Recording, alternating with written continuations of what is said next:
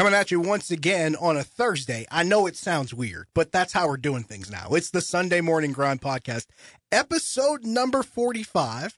Josh Taylor, Greg Finley, got a lot to talk about here because week one of the college football season is now in the books, but now week one of the NFL season is coming up. So we've got to review the Backyard Brawl with Pitt in West Virginia. Plus, we got to talk about some other stuff that happened in college football and how we got one game terribly wrong, and we owe one particular team a sincere apology. We'll discuss that too. Plus, Steelers season preview. Plus, we will talk about week one coming up against Cincinnati, and it's the return of the Hotsheet. But first, I got to get something off my chest real quick. Do you know? Yeah. I'm driving in for us to do this podcast, listening to the radio, and they're talking about how Michael Jordan is selling his game one jersey of the 1998 finals against Utah could go up for as much as $5 million. Whoa. The thing that I need to get off my chest is who is paying that kind of money for a jersey that he wore? Like, you could go to the store, buy a Michael Jordan jersey for, what, $100?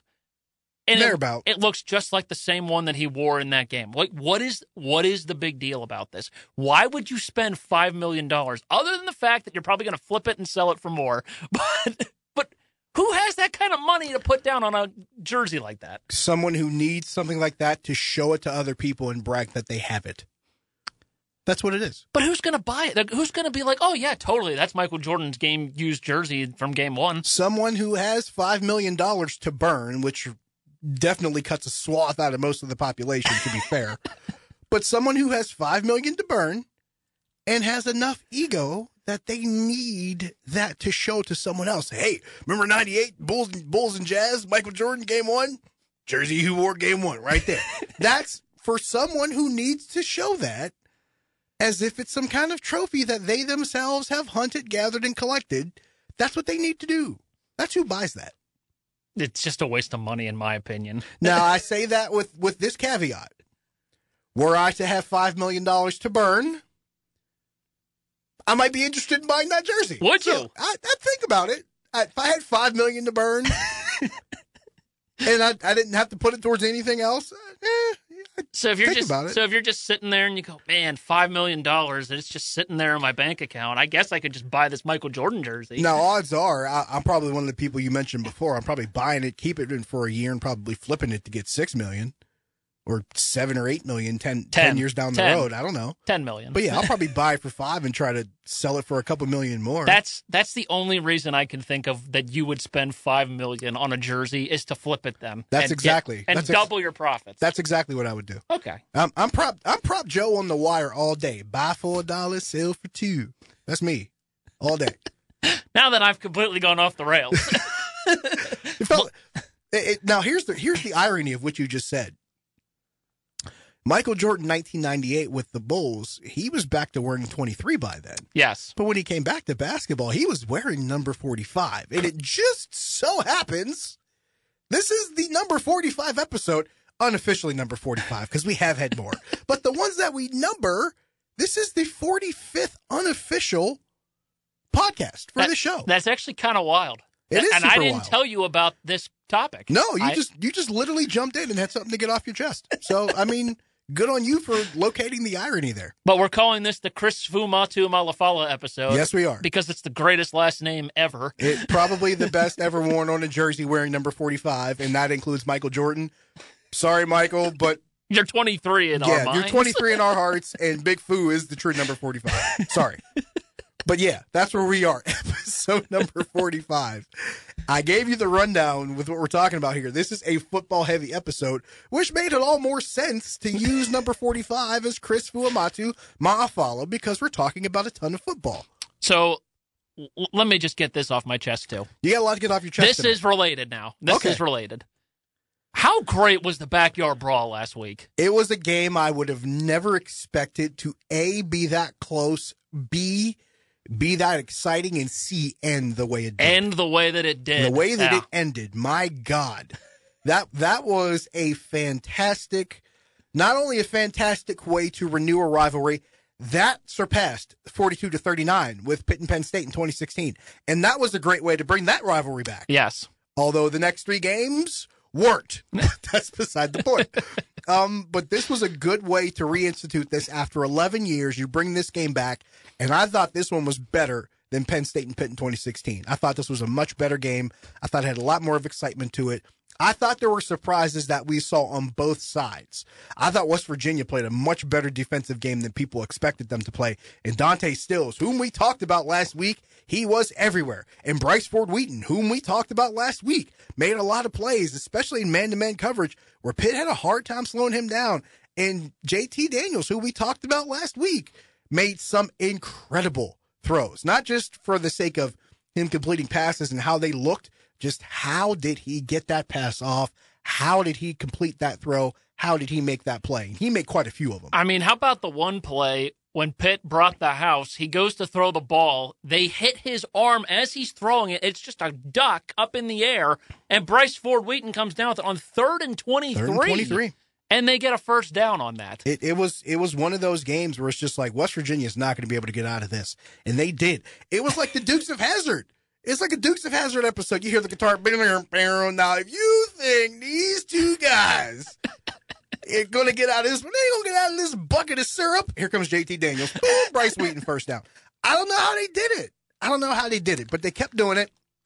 And to their credit, West Virginia had a lead for a good chunk of this game. West Virginia led. Now, in the second half, the lead changed 4 times, which is pretty crazy in and of itself. But then you have the unlikeliest of game winners, MJ Devonshire, 56-yard interception return for a touchdown. I tweeted about this after the game. What is it with defensive backs who play for Pitt from Aliquippa with big returns for touchdowns in big moments on the North Shore in the backyard brawl? Because that's exactly what it was. It felt like Darrelle Revis all over again, but this one was the eventual game winner. And the fact that it was because of Bryce Ford-Wheaton, who you already talked about, had a great game. That's what made it crazy. Until that happened. That's what made it crazy, because it literally, I mean, that was a ball that was, for all intents and purposes, thrown at his face. It was a gimme. It was a gimme ball that your receiver, you put your hands up, you put the diamond up, you take the point inside the diamond, you secure it, you turn and go. And it went right off of his hands, in front of his face, up in the air and into the hands of MJ Devonshire. And Devonshire showed that speed that he showed at Aliquippa way back in the day when Matt Fargo and I, well, it wasn't that far back in the day, it was a few years ago, when Matt Fargo and I used to call some of his games on 92.1 The Pickle for Aliquippa. He showed that speed off and just disappeared. Unbelievable play.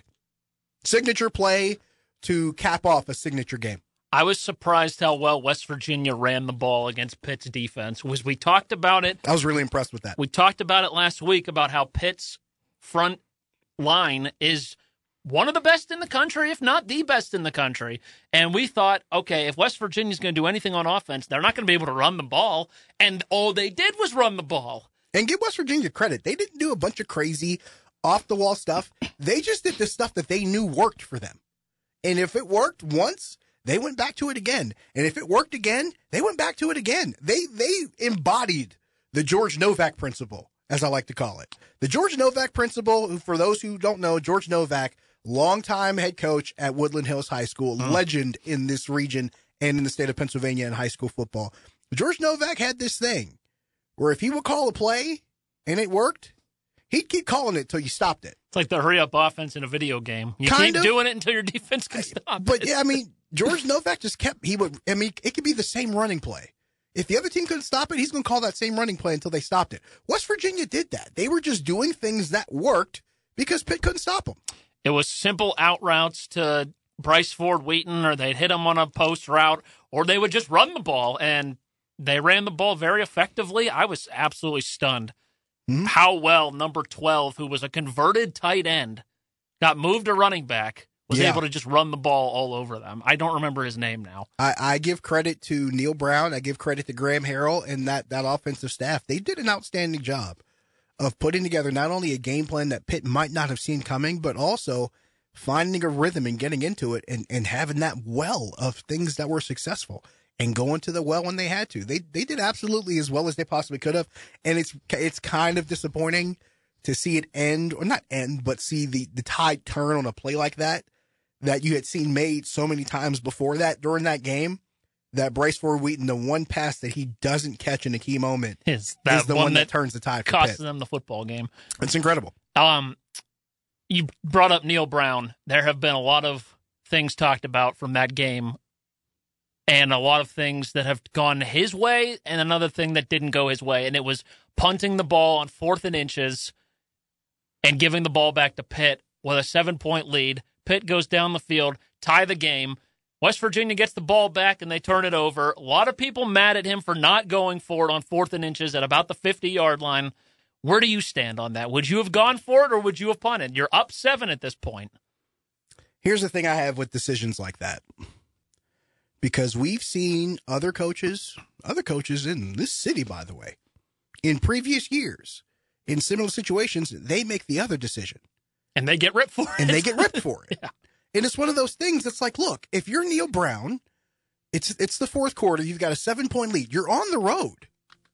Now, there's two different ways you can look at it. As a coach, you can say, hey, let's just work on preserving the lead and going from there, because it wasn't like Pitt's offense was really shredding them that badly throughout the course of the game. It only scored 3 points in the first half. Right. Until they got towards the end of the half, and then it was, 10-10 at halftime? Yeah. Am I remembering that right? It was 10-10 at halftime. So for the most part, for most of the first half, Pitt's offense hadn't really torn them up that greatly. So if you're looking at it from that perspective and say, hey, our defense has kept us ahead for most of this game, let's ride them and see what happens, because coaches are on the field. They see what's on the field, and they see what's happening and what's been going on and the decisions that they've made and things that have worked for them. They've seen that. They're not looking at it on a screen with a vantage point that's specifically chosen for a camera because you can see so much of the field. They have their vantage point and what's been happening and working for them all day. And for Neil Brown, if you're thinking, hey, our defense got us this far, let's ride them one last time and play the field position game, I don't blame him for that. At the same time, you could sit there, if it's me, if it's 4th and inches and I'm not in field goal range, I'm going for it. That's just me. Consider me Kevin Kelly, if you will, the old coach from Pulaski Academy in Arkansas who never punted if it was 4th and within a certain number of yards. Consider me Kevin Kelly if you want to. But if I'm not in field goal range, if I'm on the plus side of the field and I've got the lead and I can keep the ball and possibly run the clock out or create a two possession advantage, best believe I'm doing what I can to keep the football. I would go for it personally. But here's the thing. If on the drive following Pitt tying the game, if on that drive for West Virginia, if Bryce Ford Wheaton secures the pass that we just talked about 5 minutes ago and it doesn't land in MJ Devonshire's hands, we're not talking about the punting decision, because at that point, West Virginia had been moving down the field again. So the punt situation is moot if Bryce Ford Wheaton catches a ball that doesn't end up in MJ Devonshire's hands. So we can sit here and say, well, that decision changed the game. No. The drop pass that turned into an interception is what changed the game. That 100% is what changed the game. I look at it from both sides. You go for it because you're West Virginia in the backyard brawl in Pittsburgh at the 50-yard line with a 7-point lead. You get it. You can burn more clock and try and run this thing out. If you don't get it, Pitt's got the ball at the 49-yard line. They got a short field to go. And you just played defense. Like, it was a pretty quick possession. You just played defense, and you got to bring them back out now on a short field. Exactly. And the punt was great. They downed it at the 5-yard line. Pitt went 95 yards. They did everything on paper that you need to do to be in that position to be successful. We can sit here after the fact and say, oh, it didn't work, so it was a bad idea. No, the fact that it didn't work wasn't a reflection on WVU. It was a reflection on Pitt actually putting together a good drive. It just, we can't get out of our way sometimes with this whole, okay, so something that didn't go your way must have been your fault, and not credit the other team. Yes. Because the other team is out there to do the opposite of what you're trying to do. So if they were able to succeed at the very disadvantageous position that you put them in, tip your hat, keep it moving. And that's what WVU tried to do until that interception. Then things started to look a lot worse for them. And WVU was driving in that final drive when they got the ball back, and a pass that goes short that they originally call a catch, and some WVU fans still think it was a catch when there's evidence that it wasn't a catch. No, that's not a catch. Like, stop. I understand you wanted your team to bounced. win, but no, it hit the ground. Yeah. Like, stop acting like you don't know what the rules say. It hit the ground. But but Stop. truly an unreal way to kick off the new rivalry of the Backyard Brawl. I mean, that was everything you could have asked for in a football game as a Pitt fan, and I'd say as a West Virginia fan, other than the fact that you lost on the interception. That's also a great way to kick off a new season on a Thursday night nationally televised football game. That's a great way to kick off the season. We could have had a better play-by-play announcer, but I'll get over it. I got nothing for that one. I'm not that particular most days. Moving on. We owe an apology to a football team. We're just gonna put it out there. Let's do it now. Georgia. Yeah. The Bulldogs. We need to acknowledge the tribal chief. The Roman Reigns of college football. It is time we acknowledge the tribal chief and we formally apologize. We're really sorry that we angered you. We are very sorry. Please do not take it out on the rest of the college football world. They're playing an FCS school this week. They're playing Samford. Hey, Samford took Florida to the break before. That's all I'm saying. I'm kidding. That's not happening. No, that's not happening. That's not happening with the Roman Reigns of college football. So let us formally we acknowledge the presence of the tribal chief, Georgia, the Roman Reigns of college football, and we acknowledge Georgia as the head of the table. Second of all, we apologize for ever doubting in a million years that Georgia couldn't cover a number as comparatively minuscule as 17 points against the likes of a team led by Bo Nix at quarterback in a game that's being played just up the road from their own home stadium. Georgia, we underestimated you. We're sorry. Let's recap for those who don't know what we're talking about. Georgia was favored by 17. They won by what? 46. 46? 49-3, the final. They didn't give up a touchdown. No. They could have, too. I mean, McDonough said, for a lot of people, this is a pretty big 4th and goal because the over-under was 55.5, and it was 49-3. There's another game that happened in, too, where the announcer made it a point to say, hey, this could be a very important player. This could be a very important decision. The first time I heard that this season was when Florida State was playing Duquesne. Yes. And Florida State on their final possession of the game decided that they didn't want to try to go for it on 4th down. They punted to Duquesne and allowed Duquesne to cover 41.5 points. Thank you. They allowed Duquesne to cover the spread, but the announcer clearly said, hey, this could be a very important decision to some people out there. And you're going, yep, they're mentioned in the betting line. They have to. It's everywhere now. They have to. They really do. They know. Yeah. It's no longer the elephant in the room. No. It's no longer the skeleton in the closet. They literally have the line next to the matchups now. Yeah. On their college scoreboard show. Yeah, They're like, let's look at the slate for the rest of the day, and there's all the scoring lines. The elephant no longer is like sitting in the corner. The elephant's serving food now. So after week 1 has come to a close now. Yes. I think it's fair to say it's Alabama and it's Georgia. Again, I think they're going to run it back.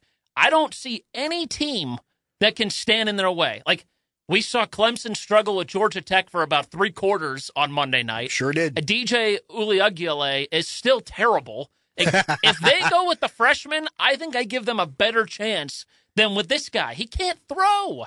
He's not good. I wasn't impressed with Clemson. I wasn't really impressed with Ohio State. No, their offense was terrible. I was not impressed. There were just some things that weren't that kosher to me. I get it. It's a 2 versus a 5, but you're at home. And you took forever to actually score a touchdown.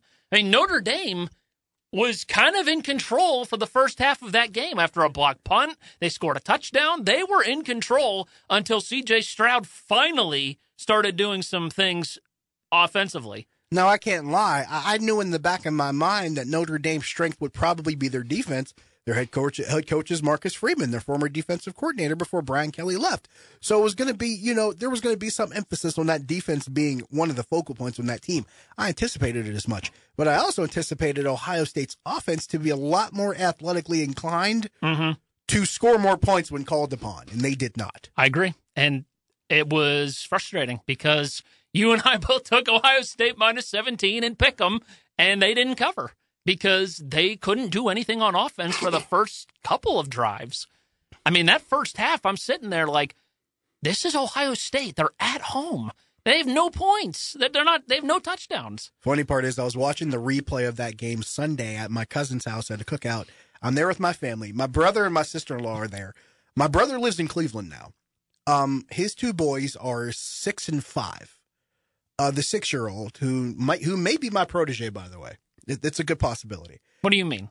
He already made a video to be the Cleveland Cavaliers junior reporter. Oh, really? As a kid, yeah. He was talking about basketball, loves football. But that's awesome. They've been in Cleveland for about 2-3 years now. Mm-hmm. So he's come of age and discovered sports living in Ohio. So my nephew is an Ohio State fan now. I'm still processing. I told my brother, I'm like, I don't know how I feel about it yet. Better than a Michigan fan. And that's what I said. I was like, it could be worse. He could be a Michigan fan, in which case I may have to disown him. Not that I am Ohio State or Michigan, like I favor either one. If anything, both fan bases annoy the absolute hell out of me. Yeah. But Ohio State is a little bit less annoying. That's fair. I also have more respect for Ohio State as a program. I really, really like Ryan Day as a head coach. I got to throw that out there.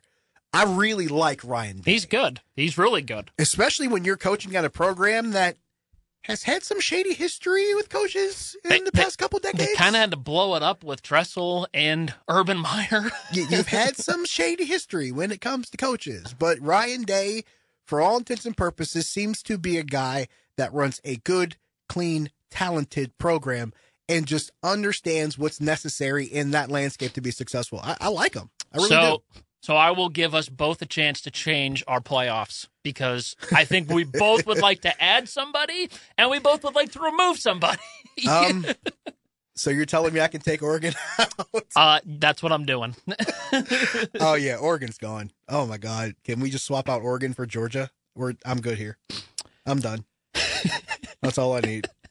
No other further adjustments need to be made because I had, Alabama, Ohio State, Oregon, and Baylor, right? I think so. Okay, take out Oregon, replace them with Georgia, and we'll never revisit this again.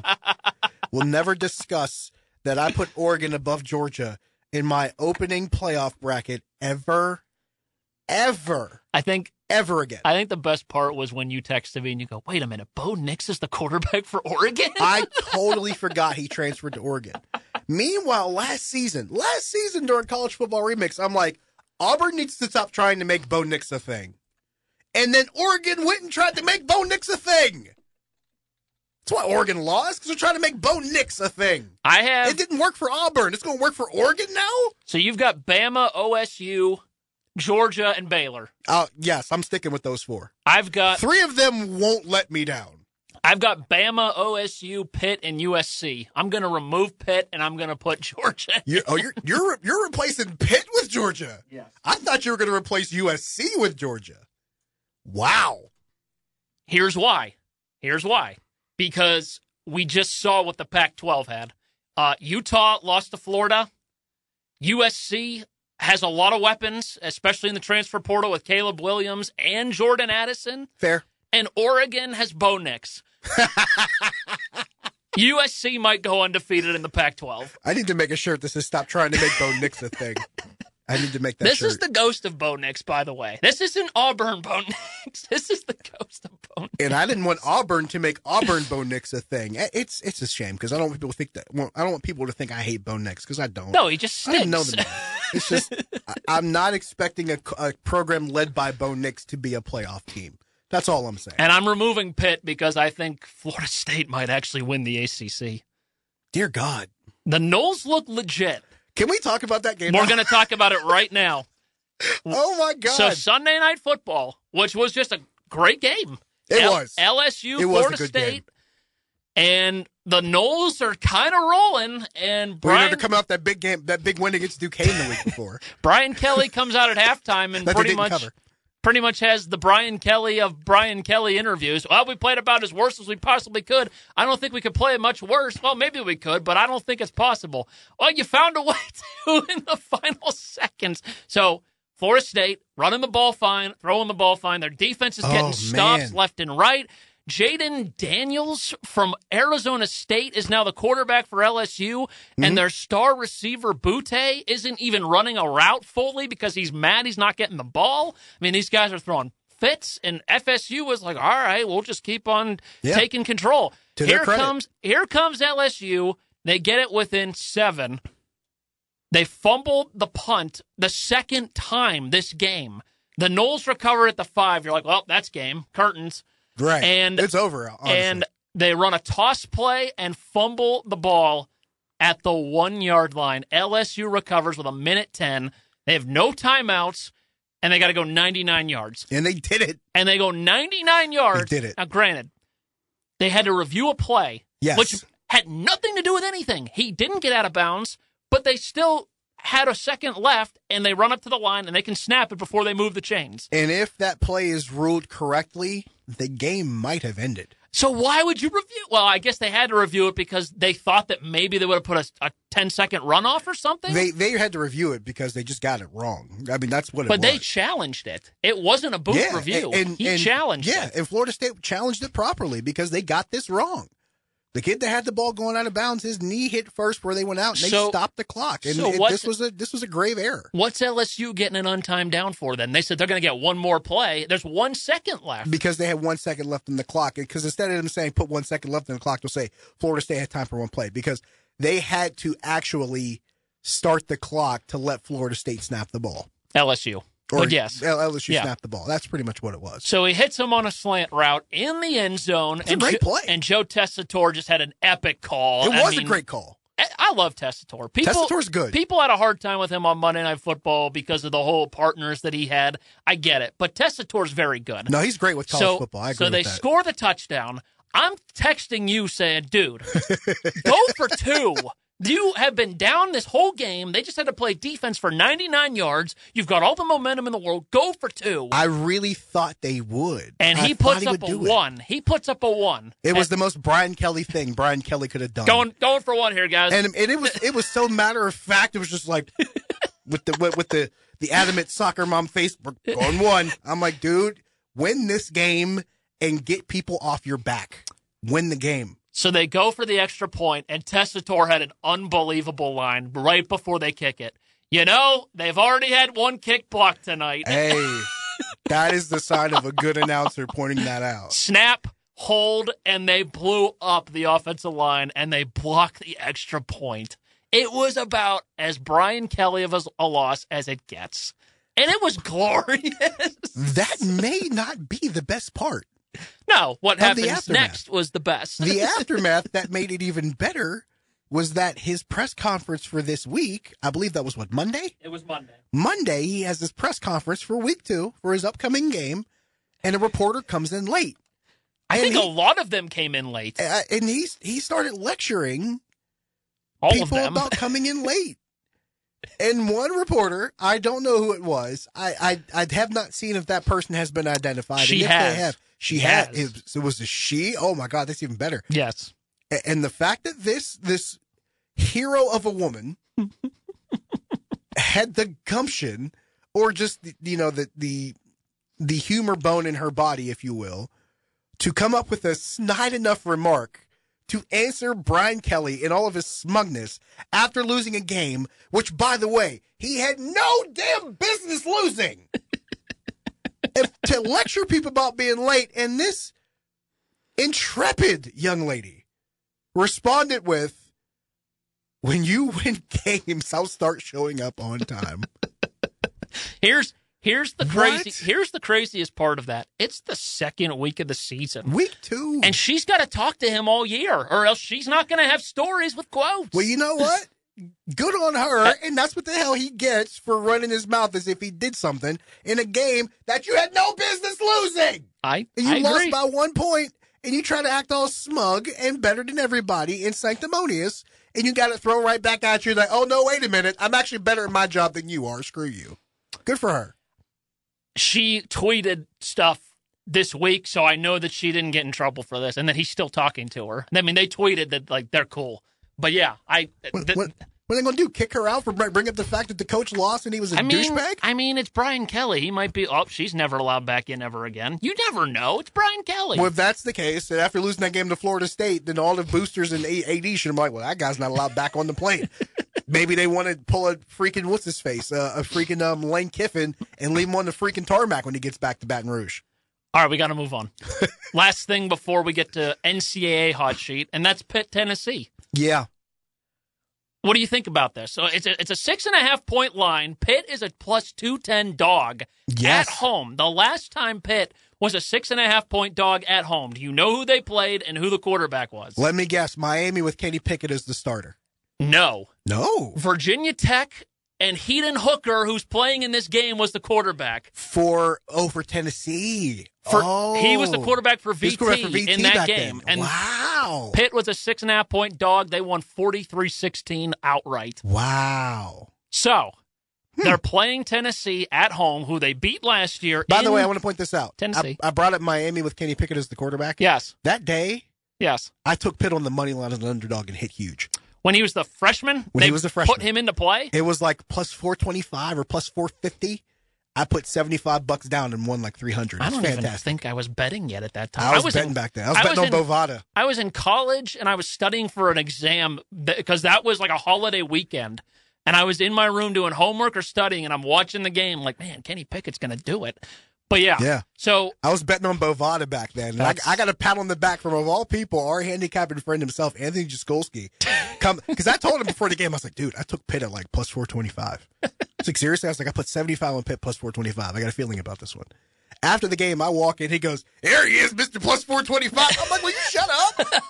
Stop telling everybody. Sorry, go ahead. I mean, he hit Oral Roberts in the tournament. I mean, he was ridiculous. He won a lot of money that day. Shout out to the homie. So back to the thing at hand. Yes, thing at hand. Sorry. That was my tangent. What are your thoughts on this? Plus 6.5 at home. They're plus 210 as a dog at home. Like, I don't understand what the logic is. Pitt beat West Virginia. Mm-hmm. Tennessee beat Ball State. Mm-hmm. What is the big difference here? Let's go back to when these two teams met in Knoxville last season. Okay. Pitt beat Tennessee down in Knoxville. Correct. They had Kenny Pickett. They had Kenny Pickett. That is the difference. And Tennessee has Herndon Hooker now. And they had Milton that game. Right. And so it stands to reason that Pitt can probably be successful against Herndon Hooker the second time. Now, I'll make the argument that SEC guys are probably going to be a little bit of a better complement than guys at Virginia Tech. That's all I'm going to say for that. True. Just for the sake of general argument. Yes. However, Pitt is a 6.5 point underdog. I'm going to run to the booth with that every time. And if you can tease it, you should be tripping over yourself to try to tease that. If you could tease that 6.5 points if you could tease that somehow to 13. Oh man, give me that every day. Twice on Sunday. Even though college football normally isn't played on Sunday, but you get my point. Wow. So do you think Pitt can win this game outright? Yes, absolutely. I think they should be the favorite. I really do. I think they should be the favorite also because the thing Pitt did not do as successfully, I should say, in one particular instance, they didn't do as well because they ran the ball well with one of their three running backs. Who is out. Who is now out. Yeah. No Rodney Hammond. But They ran the ball well with Rodney Hammond. They did that part well. The other two running backs, not so successful. I'd like to think that's not going to be something that happens every week. I'd also like to think that the offensive line is not going to be under the kind of assault that Dante Stills put them under every week. I think that'll be a better result. And I also think Pitt's defensive line will be a little bit more successful at getting after the other team's quarterback, too. Is Alexander going to play? More than likely. Desmond Alexander playing will be really important. Yes. But here's the thing. Desmond Alexander got hurt, and John Morgan III, he just turned into the kingpin and went crazy. Like, it didn't matter. The kingpin. John Morgan came in and went nuts. Like, it was not even it wasn't even an issue. Right. The way John Morgan played. And the way, some of these other guys play. Devonshire comes in and does what he does. I mean, that shows you how deep this team is. I agree. Or at least that defensive line and that defense as a unit. They got a lot of depth and experience, and they can really give Tennessee problems. That's why I'm sitting there thinking Pitt can win this game outright. I'm not even bringing the offense to the equation yet. Just the fact that I don't think this defense is going to allow Tennessee to score more than they allowed West Virginia to. This was a game that Pitt probably should have lost. Actually, they definitely should have lost. They should have lost to West Virginia. If Bryce Ford Wheaton doesn't drop the ball. They should have lost that game. Absolutely. They still come out and win the game. They gave up 31 points and still won the game. And scored 31 points. Scored 38 points. Well, their offense scored 31. Their defense scored 7. Yes. And Narduzzi... It's always good to separate those two. Narduzzi says, we got a lot to work on. They had a week to do it. They had a longer week to do it now because that game was Thursday. Yes. With this game being played Saturday on ABC, 3:30. And that's an advantage. I think Pitt comes out guns blazing, and I think they're going to win this game. They should be a lot sharper. They should have fixed a lot of things that have gone wrong, and the problems that they have were all solvable. They're all solvable problems, and I think they'll fix it up.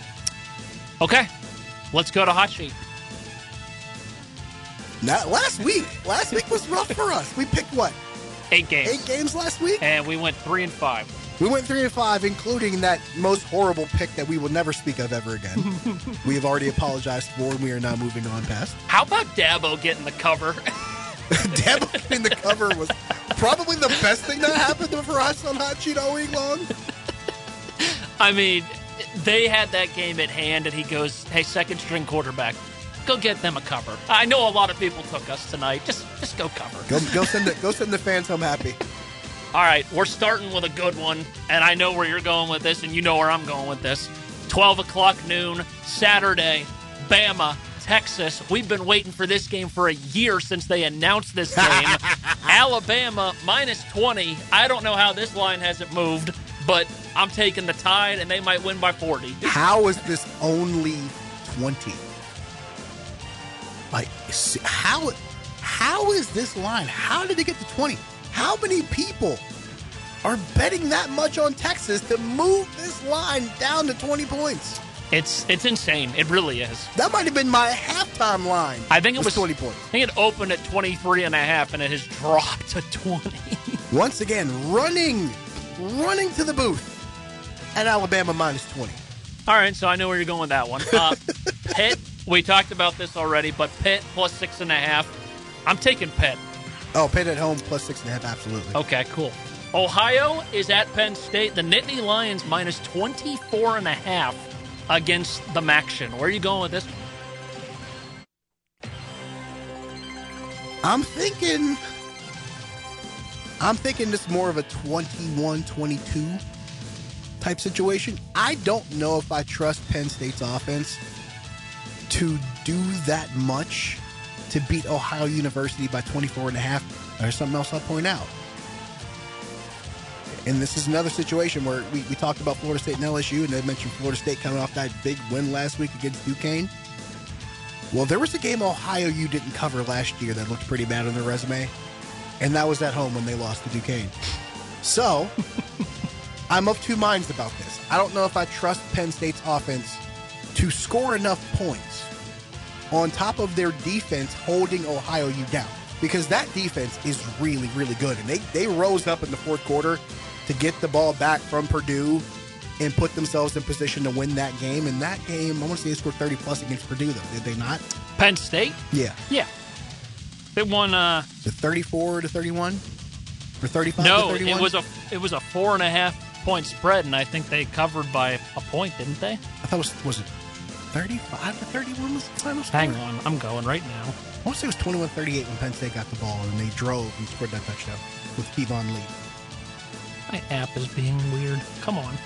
Big Ten, Week 1, 35-31. 35-31. It was 3.5, not 4.5. They covered the 3.5. They did cover, yes. I'm taking Penn State at home. I think they're going to roll. Penn State at home. They scored 35 on the road against Purdue. They should keep Ohio U off the scoreboard. This is one of those games where the other team probably shouldn't score a touchdown. So where are you going? I'll go with Penn State with the 24.5. I'll Okay. take it. All right. Because my mind, I'm sitting there going, I know they can cover maybe a 21.5, 22. 24.5 kind of scared me because that means they have to win by 25. Yeah, okay. All right, we got to speed this up because we still got another segment to go. Your Hogs hosting South Carolina -8.5. Taking Arkansas, I'm guessing. 3 words. Woo pig suey. Taking the Hogs. If you didn't guess. Yeah, I'm going to take Arkansas as well. Although, South Carolina's a pretty good quarterback, I heard. This is true. This is true. They got him in the transfer portal, and I don't remember who it is now. Oh, wait, it's the kid from Oklahoma. Ah. It's, what's his name? That's Spencer Rattler, isn't Yeah, Spencer Rattler. That's who it is. He ain't KJ Jefferson. No, I'm still taking the Hogs. I'm taking the Hogs. 10, Kentucky at Florida. Florida upset Utah. The game is at the Swamp. Florida minus 5.5. I'm going to take Florida. Kentucky and Mark Stoops, eh?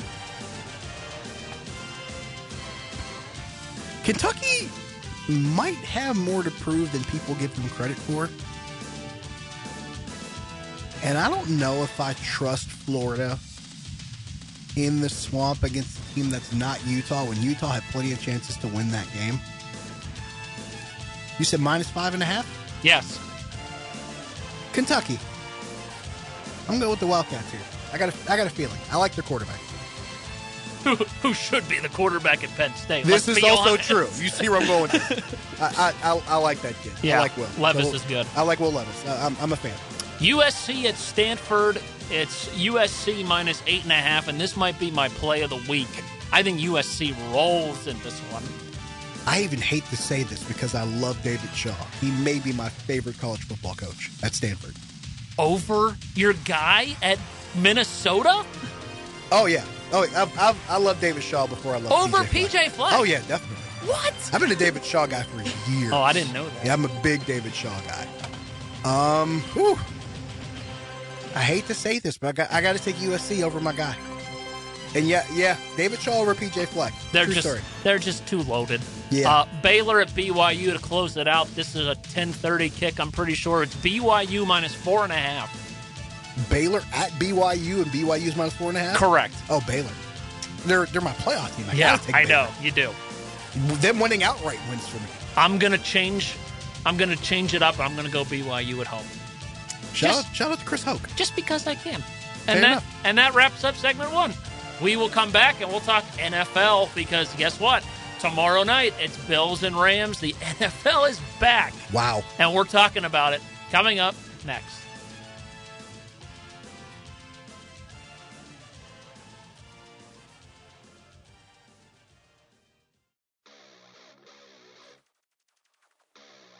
You're listening to the Sunday Morning Grind podcast, a show where we talk about sports both on the Pittsburgh level locally, but also around the sporting world as well.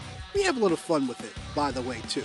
You can download the Sunday Morning Grind on iTunes, Google Podcast, Anchor, or Spotify, basically anywhere you get your podcasts from. Now let's get back to the show. Welcome back. Episode number 45 of the Sunday Morning Grind podcast, of course, being released on a Thursday because Thursday night football. It says Sunday night. It's weird. Thursday night football kicking off the season. Bills and Rams. We'll get into that in just a moment. But before we do that, we got to get into our Steelers season preview where we do the thing that a lot of people hate before the season starts. But I think they hate it because most of the time when people do it, it's like May when the schedule comes out. Now the preseason's come and gone. Now we've seen what this team looks like for the most part. And now we know what other teams look like. So we're going to do this before the season actually kicks off. There's a much bigger difference. I just like doing it because I look really smart when they win the game that I said they should win. Fair enough. Although last year, Buffalo to kick off the season. I think we both got that one wrong. That one was rough. I think everyone got that one wrong. So are we picking, we'll go straight up or spread? We'll go straight up, right? Straight up. Yeah, because we do spread during Hotsheet. Yeah, and spread's harder to tell because you don't know all the underlying issues. Correct. Okay, so they're opening up with the Bengals this Sunday. Here's the thing. It's going to be bad weather from what I've seen. Yeah. It's supposed to be stormy and rainy, and yeah, it's going to be ugly. It's going to be a slog. It's going to be ugly. I think the Steelers might actually go into Cincinnati and win this game. I think the fact that the weather could play a factor plays into the Steelers' hands. I think at the very least they cover the spread even if they don't win it. I still have this feeling Cincinnati wins it, though. You're taking the Bengals? I'm taking the Bengals. And because I had expected it to be the Bengals long before I knew about the weather. Okay, that's fair. I mean, originally I was going to take Cincinnati, but the Steelers went into Buffalo last year and won. They did, but it took a lot of things that happened, and that defense went off. And the special teams made a huge play to win that game. So, otherwise on the road, I don't know if I trust this offense as much right now. That's So, fair. yeah, I That's trust fair. the defense, just not the offense as much. Home opener against the Patriots in week 2. I'm taking the Steelers. I got the Steelers, too. What am I seeing from the Patriots that should make me trust them right now? Do you really fear Mac Jones? No, I don't. Absolutely not. Absolutely. I don't fear anything on that offense right now. They might be able to establish a run game if the Steelers' run defense stinks, but I don't think it will this year. I love Hunter Henry, woo pig, but I don't fear anything on that offense. Miles Jack's going to eat those guys up alive. It'll be fun. All right, so we both got the Steelers over the Patriots. We go to week 3. The Thursday night game against the Browns. They will win that game. I am taking the Steelers. They will win that game. I don't. Who's going to start a quarterback? Does Jacoby Brissett scare you? It doesn't scare me. No, not at all. All right. We've got one difference so far. Moving on, they're hosting the Jets. Which you get them 3-0 after 3 weeks. Wow. Yes, I do. Wow. That is kind of weird. That's a little scary. Wow. They're hosting the Jets next, and Zach Wilson is iffy to play that game. If Joe Flacco is at quarterback, and this isn't Ravens Joe Flacco, it's the ghost of Joe Flacco. The ghost of Joe Flacco. I'm taking the Steelers either way. Even if Zach Wilson plays, I still say Steelers. Absolutely. Okay, so you got them at 3-1 through 4, and I've got them at 4-0. Wow. I'm going to be honest with you. My Bengals pick is strictly because they went into Buffalo last year, and they pulled it off. And I think that they could do the same thing against the Bengals in a crappy weather kind of deal. That's where fair. Burrow can't throw the ball all around because it's raining. Yeah. That's why I'm taking them. Now, the question is, in week 5, do I expect the Steelers to go back to Buffalo and win again? The answer is no. I do not. I have them losing and falling to 3-2. Just saying. I'm going to go ahead and go with you on that one. Then week 6, October 16th, afternoon game, Buccaneers and Steelers at Acrisure Stadium. Here's the one that's going to throw a lot of people off. I got the Steelers winning this one. I've got Tampa. Brady in Pittsburgh, regular season in October. It's not good. Is not good for most teams. Steelers tend to do well against Brady at home. This is Brady, though, with a loaded offense with Tampa. Well, will he have Chris Godwin back? I'm not so sure, but It's a couple of weeks down the road, but yeah. And will this be the same Tom Brady we've always seen? I still think it is. He'll have Giselle on his mind during TV timeouts, but when he's on the field, he's still Tom freaking Brady. I've reason to question whether or not Tampa's the same Tampa we saw 2 years ago. And it's not all Brady. It's the team around him. That's too. fair. Hey, if they win that game, I'll be very happy. Yeah, that's a big win that puts them at 4-2 in my book. All right, they go to Miami for a Sunday night football game. They will win that game. Sunday night game in October, Mike Tomlin, he wins. I'm not buying the Dolphins hype that people are trying to make a thing. I'm taking the Steelers. I don't care if they have Tyreek Hill running free or starting behind the line and going in motion forward like in the Canadian Football League. He still won't be a factor enough for them to win this game. At Philadelphia on Devil's Night, that's a little scary, but it's during the daytime. During the daytime, I got them, 5-2 after 7 weeks? I think they might actually lose this one, which I hate to say because it's the Eagles, but for some reason, Philly has had the Steelers' number, especially at Lincoln Financial. Mobile quarterback. Philly's got a pretty good defense. I say Steelers lose this when they drop to 5-3. Okay. Both taking the Eagles then? Mm-hmm. That's weird. I would never take the Eagles, but doing it. Okay. If they were at home, I'd take the Steelers. Yeah. After a bye week, they host the Saints. They win this game. If they play it in New Orleans, they lose it. But they're playing it at home, coming off a bye week. They'll have 2 weeks to prepare for it. I love the Saints defense. Am I afraid of their offense as much with Jameis Winston? No, I am not. Steelers win this one. They improve to, what would that make them? 6-3? 6-3. Yeah. And I have them at 7-2. Okay. Yeah, I'm taking them as well, by the way. Then they host the Bengals on Sunday Night Football. Sunday Night Football in November at home, primetime TV. Mike Tomlin does not lose. I'll say Steelers are 7-3. Or no. Yeah. Yeah, 7-3. I'm going to take the Steelers as well, which means I have them sweeping the Bengals. Oh, my God. Oh, my God. You're a brave man. Might need to go back in my week 1 prediction, but I'm sticking with it for now. Then my favorite game of the year, Josh. Steelers, Colts, Monday Night Football. You know I'll be locked in. It is in Indy. Matt Ryan at quarterback, but I think Jonathan Taylor just might be too much to handle. I'm going to take the Colts. I'm going Colts here, too, even though it is Monday Night Football. It is prime time.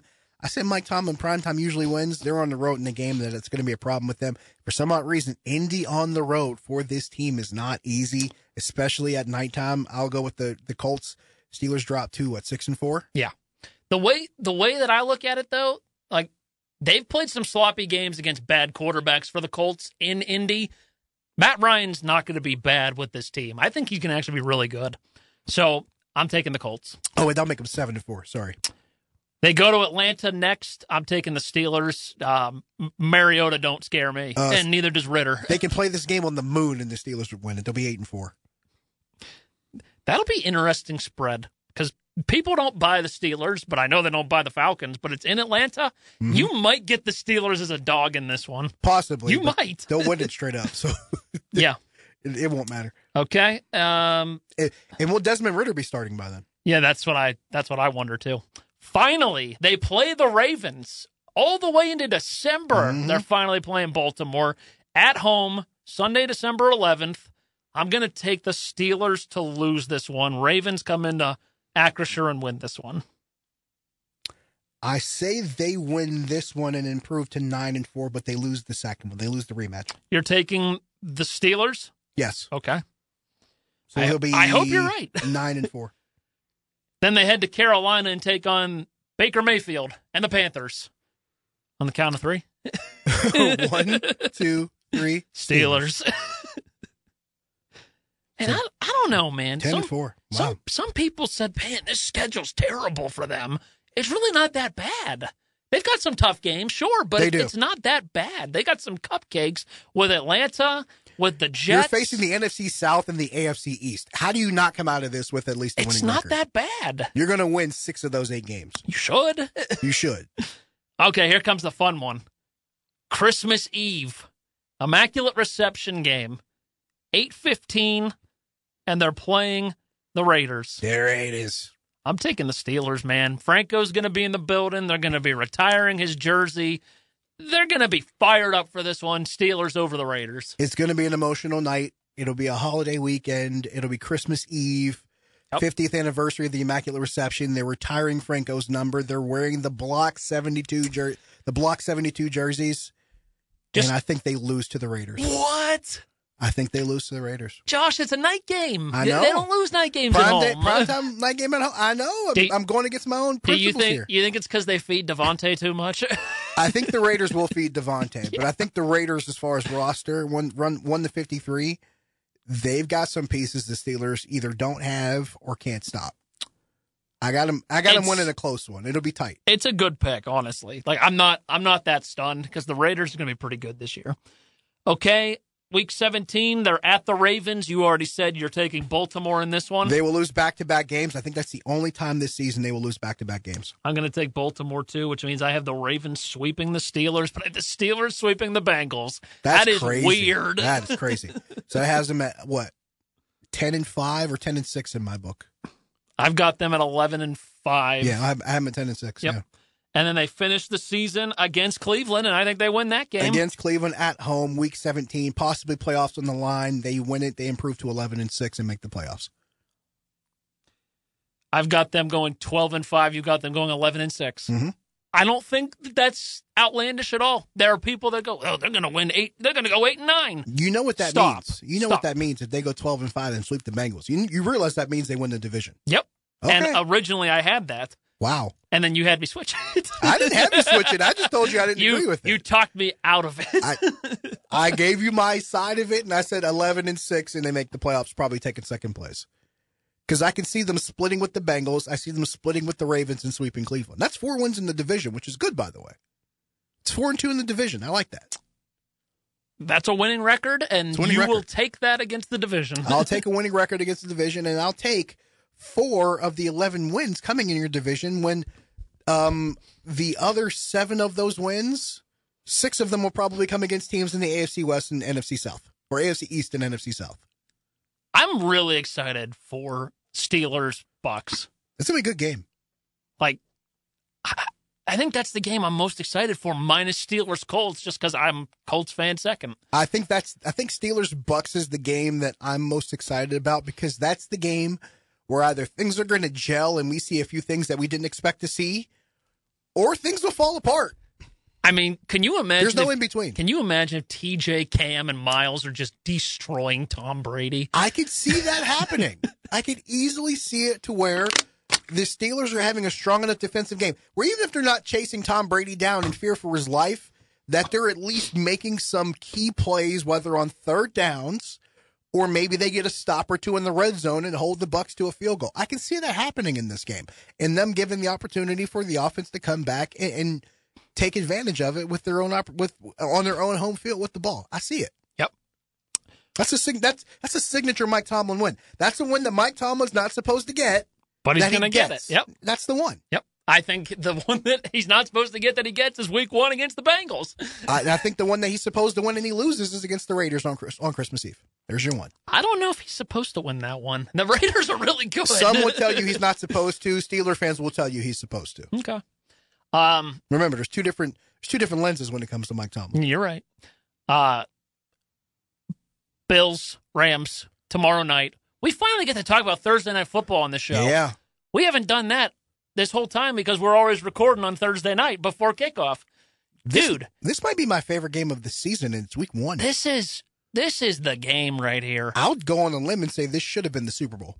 Is this the Von Miller revenge game where he already won a Super Bowl. Where he goes after Stafford and he's like, "Hey, you guys should have kept me." I mean, I'd leave too if I were him. Buffalo paid him a ton of money to go there, and they gave him a lot of years. Yeah, you're right. He's probably not finishing that contract. I mean, even if he does, God bless him. But still, I mean, I don't think if it's a revenge game for him. I think it's just, hey, we won a championship together, and I went to go get paid and secure my last bag. I ain't mad at the man.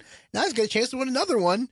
Maybe 2 or 3 in Buffalo, because Buffalo's going to be loaded for probably half a decade. So, and I'll say this again, this probably should have been the Super Bowl last year. It should have, if not for one ridiculous short drive by the Chiefs in the in overtime. The playoffs in overtime. Yep. We're probably not talking about that game happening the way it did. So, I mean, the storyline's pretty clear. It's the high-powered offense of the Bills against this star-studded defense of the Rams, and a pretty talented offense of the Rams too. Let's not. And the Bills have a good defense too. But yeah. I'm saying, I think the matchup is, can the Rams slow down Josh Allen? These are the best 2 rosters in the league on either side of the ball. In either this conference. Very well could be the Super Bowl this year. It should have been the Super Bowl last year. It could be the Super Bowl this year. I don't disagree. Where do you see it going? They're playing this one in L.A.? It's in L.A. Bills win this one, man.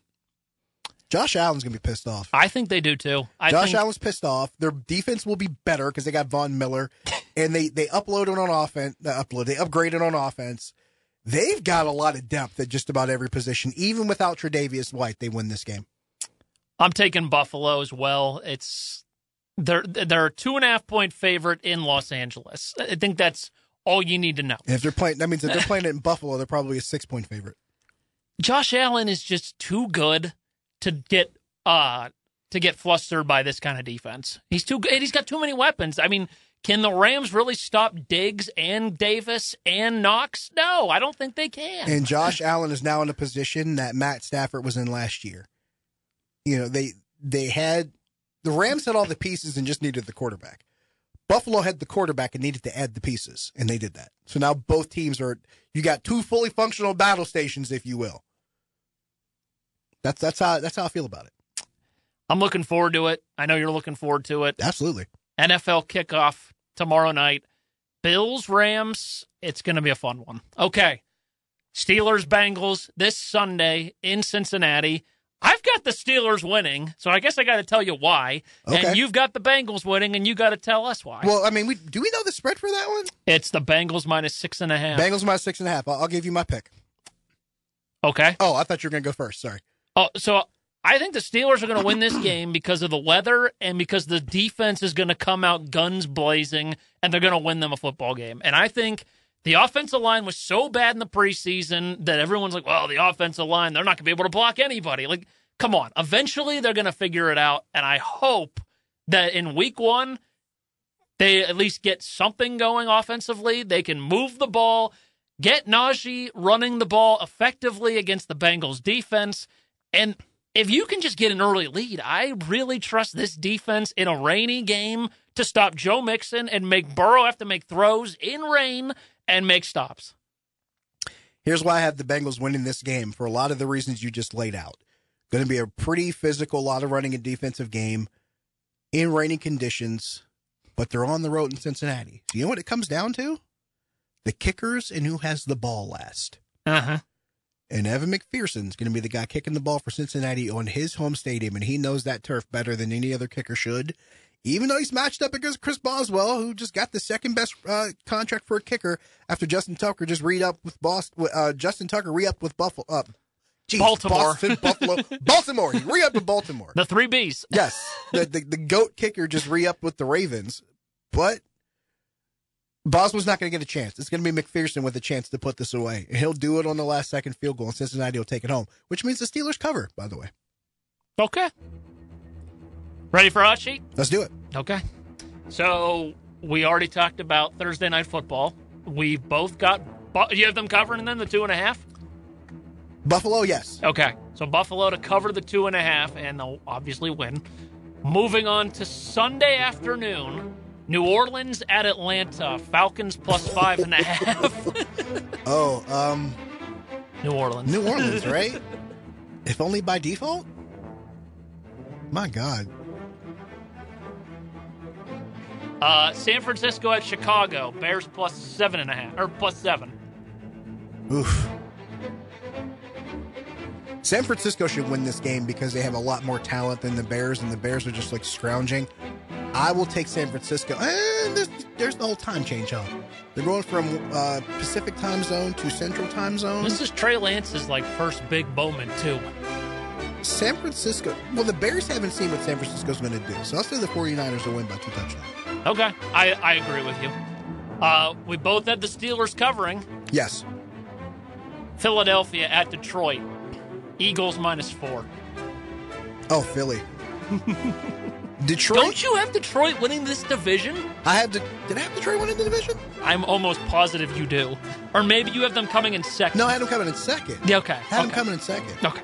They're not going to make the playoffs, but they'll come in second because that division's awful. Yeah, I think we both took Green Bay. Yeah, we both took Green Bay because Chicago's going to suck. The Vikings, I think, will have some issues. Yeah, I took the Vikings to come in second. You took Detroit. My bad. And honestly, Detroit's going to bite some kneecaps. But Philly's got a mobile quarterback. They got a good defense. They just picked up A.J. Brown. They got a receiver to throw to. They've got weapons. They've got talent. I just like the Eagles in this one just because Detroit's going to figure it out, just not yet. Not against this team. Not in week 1. Miami at New England, Patriots plus 3. New England struggles with Miami, but in Miami. Yes. So wait a minute. No. I think it might be New England at Miami. If it's at Miami, give me Miami. Because the Dolphins give the Patriots problems in Miami. Like, this is historically laid out over time. It's in Miami. Oh, give me the Dolphins. The new-look Dolphins with that offense with Tua in a situation where they routinely own the Patriots. Give me the Dolphins. I'm going to do the same thing. I'll take the Dolphins for the same reason. The Jets are hosting Baltimore. Joe Flacco at quarterback for the Jets. The spread is 7. Baltimore by 7? Yeah. Come on. Joe Flacco? Really? Gotta be the Ravens, right? Yeah, it's gotta be. Ravens with 7 points? Yeah. Gotta be Baltimore on the road. Okay, the Washington Commanders take on the Jaguars. It's in Washington. Commanders minus 3. Give me Washington. We don't know what Jacksonville is yet. By default. Well, not even by default. We just don't know what Jacksonville is yet. Carson Wentz may not be a world beater, but he's at least serviceable and decent, and he's good enough to beat that Jaguars team by more than a field goal. Give me Washington.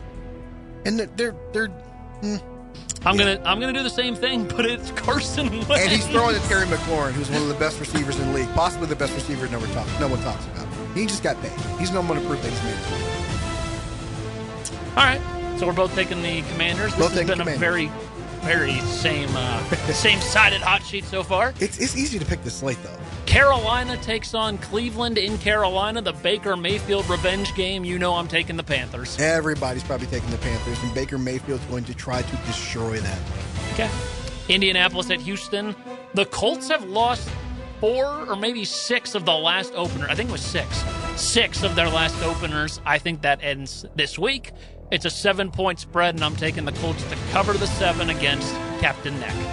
Colts win. Captain Neck covers the 7. No way. Give me Houston to cover the 7 points. How are they going to score points? How does Houston always manage to have Indy's number? How'd they manage to have Indy's number last year, week 17 or week 18? No one seems to know. I'm riding it. Captain Neck. Now, I'm not saying they win the game, but Houston keeps it close. I wrote Josh Captain Neck instead of Houston. So whenever we recap this next week, we're like, what the heck? Captain Neck. Moving on to the 425 slate, Tennessee takes on the New York Football Giants. Giants plus 5.5 on the count of 3. 1, 2, 3. Titans. Green Bay at Minnesota. Minnesota plus 1.5 on this one. Packers. They upgraded that defense with 2 first-round picks that are going to be really, really good. I think they're both kids from Georgia, if I'm not mistaken. Green Bay got smart and upgraded with the Roman Reigns of college football with 2 kids on their defense. I think it makes a difference. Green Bay will be a lot better because of that defense. They'll beat Minnesota. I'm going to take the Vikings. Wow. Josh, we drafted Dalvin Cook. We did. We got to cheer for him. We will. And I'm cheering for the Vikings to win this game. I hope Dalvin Cook does well. But I'm actually tired of Aaron Rodgers. He's being a little punk. I've grown a little annoyed with him. I'll give you that. He lost last year in the opener because he looked like garbage, and he doesn't have Devontae anymore. But he's got a defense now. He does. But do you fear Alan Lazard? Do you really? Not yet, no. Okay. But I would fear this defense of Minnesota. I'm taking Minnesota, man. Wow. Sometimes they give Green Bay games, and Dalvin Cook can run all over them. That's fair, and they're playing in Minnesota. So that's fair. Arizona's hosting Kansas City. The Chiefs are -6. Wow. No DeAndre Hopkins because he's suspended. I'm taking the Chiefs. Cardinals cover but lose at home. You're going with the Cardinals. I'll take them to cover. I think KC wins it. I think they win a close one. But I like the Cardinals to cover at home, specifically because they're at home. They're at Arrowhead. KC probably wins by 10. Los Angeles Chargers and the Las Vegas Raiders. Bet the over. It's a 3-point spread, and it's in favor of the Chargers. They playing in LA or Vegas? It is in Los Angeles. I'm almost positive. Raiders. I'm taking the Raiders too. It's in Los Angeles. I don't trust Staley yet. I knew you did. This is a revenge game opportunity after what happened in Week 18, and he's probably still gonna. He's gonna find a way to blow it. Not jump on it. He'll find a way to blow it. I trust the Raiders more than I trust the Chargers coach. I think Devontae might go for like 12 catches, 157 yards, and 3 scores. And this is considering the fact I love what the Chargers did upgrading their defense, but I still don't trust their head coach. That says a lot for me. I'm with you on that one, man. Yeah. Tampa Bay at Dallas. Dallas plus 2.5 Sunday Night Football. Bucks, definitely. Dallas doesn't have all their horses yet on offense. They're not going to be what they should be yet. They're not at full strength, and I think Tampa exploits that. I'll go Bucks. I will too. And finally, Russell Wilson goes to Seattle to take on the Seahawks. Denver -6.5. Broncos will cover that by double digits. Why is it only 6.5? I don't know, but let Russ cook. You don't think Russ is going to go in there and be like, all right, boys, I got this? Oh, he will. He's going to absolutely cook these guys. How is it only 6.5? Hashtag let Russ cook. They cover by double digits. He's Geno Smith against that defense? Yeah, really? I know. He's going to run for his life. Yeah, Denver wins. Yeah. Okay. That wraps up Hot Sheet, and that wraps up the Chris Fuamatu-Maʻafala episode. We're back at it next week. Follow the show at Sunday MOR and Grind. Follow Greg at the GFin. Follow me at Josh Taylor HD. See ya!